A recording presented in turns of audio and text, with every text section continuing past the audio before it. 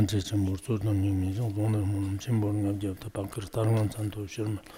돈바 들제잖아 기시험사를 오늘 저러 월세는 장감 선자부 뒤집션을 일라 지금 번조자라 소르만데 공기 또반포로 신지로 우상산상微妙 北疆万劫难遭我今见闻得书持愿记如来真实为度化一切众生请大家发无上的菩提心接下来我们看一下那个不凡啊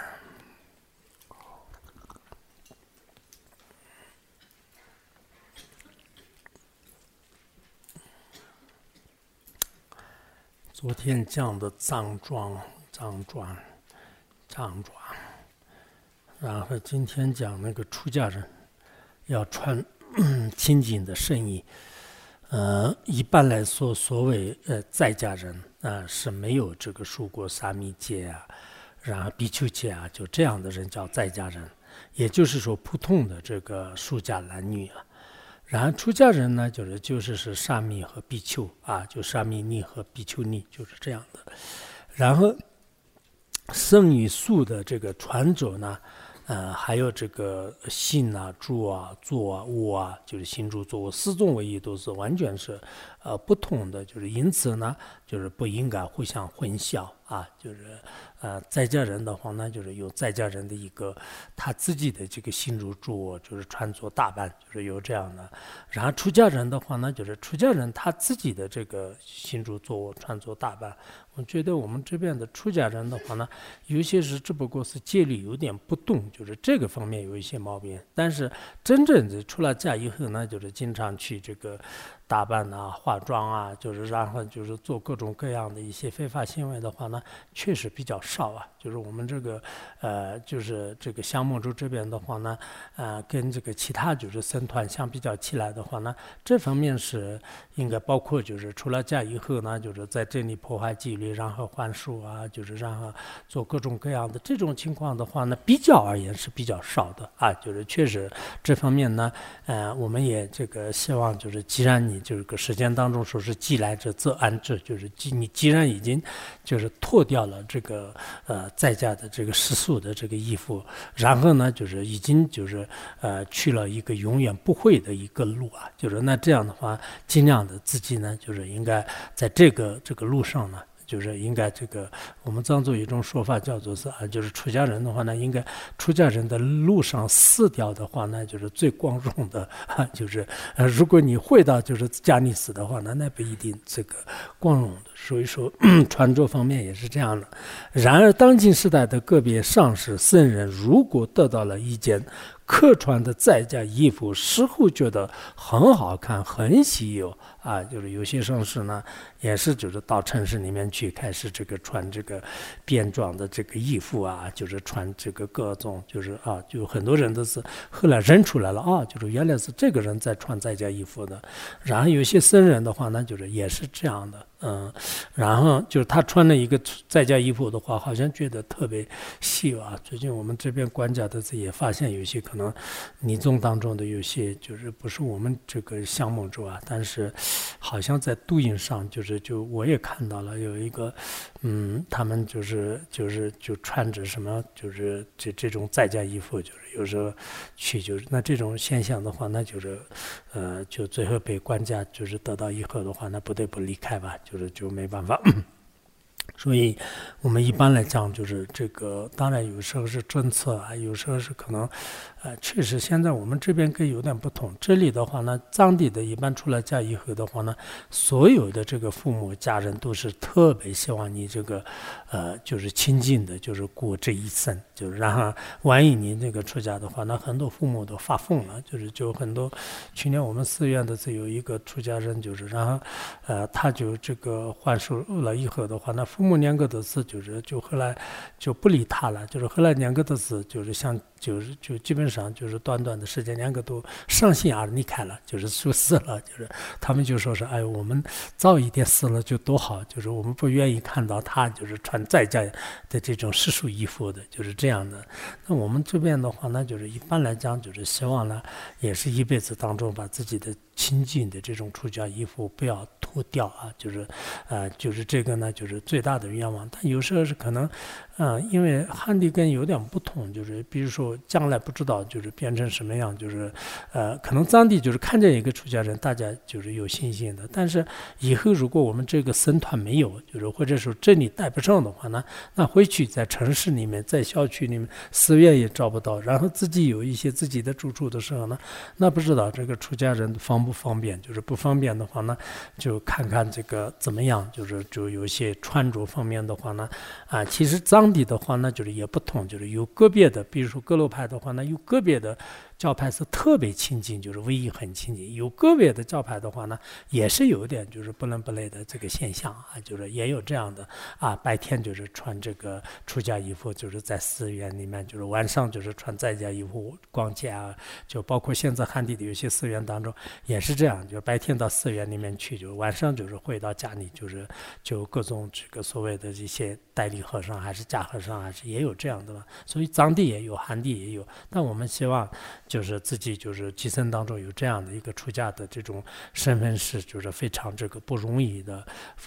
这个法王真理说，但事实上呢，就是不是说这个具戒僧一可亲近一天的一天僧财藏。就是这个是华哲仁波切说的，就是他说是成的男子你去过之不讲，就有这个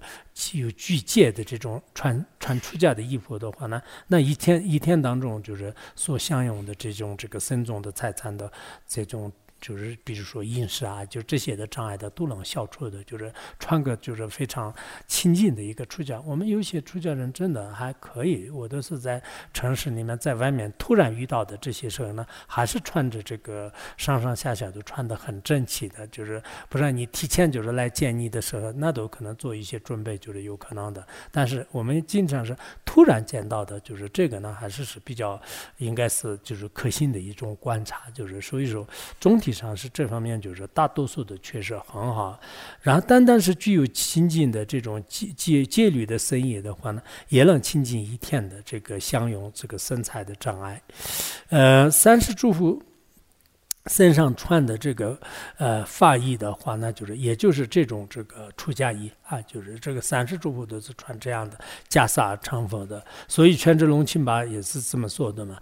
就是三有诸尊啊，三有尊主称百余，披袈裟包为此犯啊，就是这什么都不那样让人去，我们严正强化代理咱。就是这个是法王经常引用的，我们这个大家尤其是出家人的话，那你应该以自豪的这种心来，就是自己经常用这个来，就是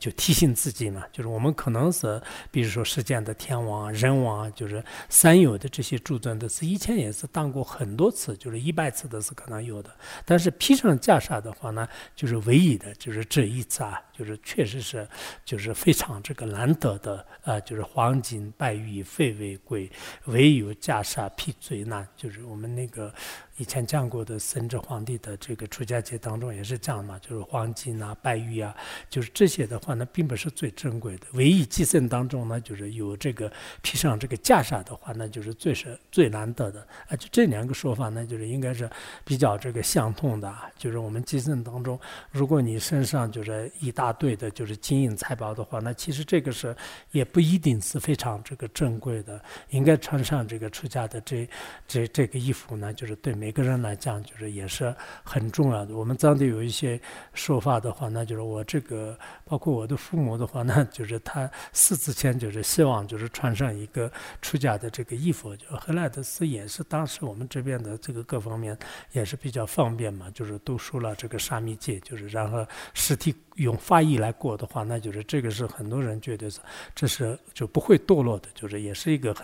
很那个就是很光荣的事啊。就是因为人死的时候，一般我们用俗家的这个衣服来过的话，那就是也是很可怜的。然后用这个法义来就是过着他的这个尸体的话，那就不会堕落的，就是非常有意义的。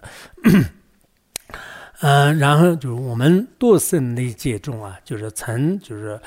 申述过，就是很多次的这个帝释天王、梵天王当三有世间的诸尊，但身着出家僧衣，唯有就净身的这一番。因此呢，就是此番就是具有这个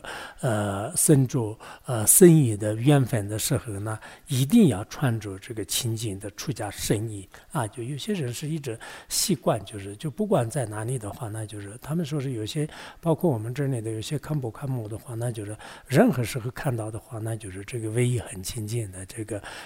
就是这种穿着呢，就是特别的这种让人生信心呢，就让人生信心。就是所以说以后的话，那就是也是应该重视这个里面有照片的那个是甘多拉金堂，就是有一个。然后当时应该是90年代的时候，我们刚来的时候就是那个甘多拉金堂。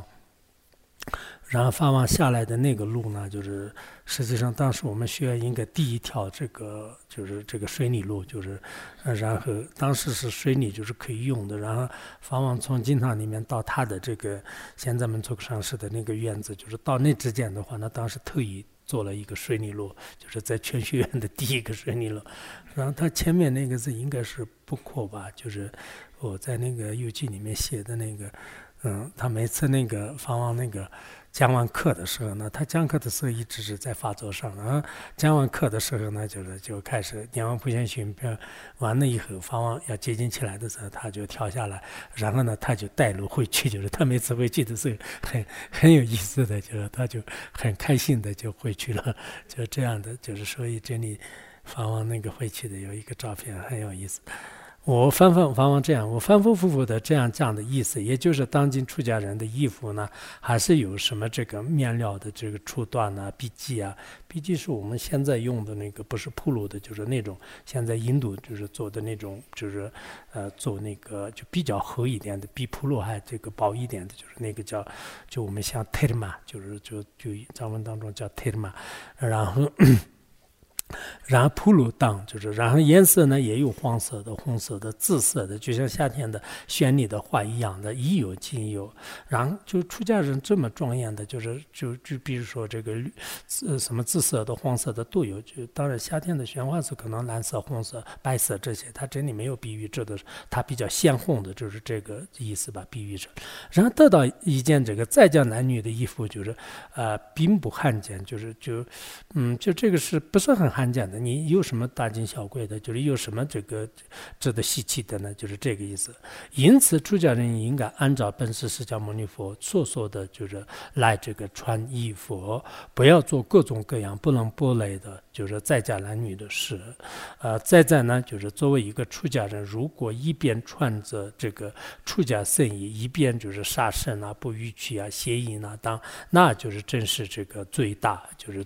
恶极。完全呢就是没有必要，就是一般来讲的话，出家人的话呢，就是他有了这样的这个生意的话呢，也是以此而这个庄严，就是所有的这些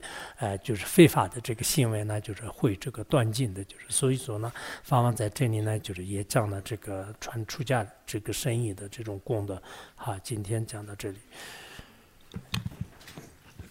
Sunam dei tanche zebanya thona ni be jana pache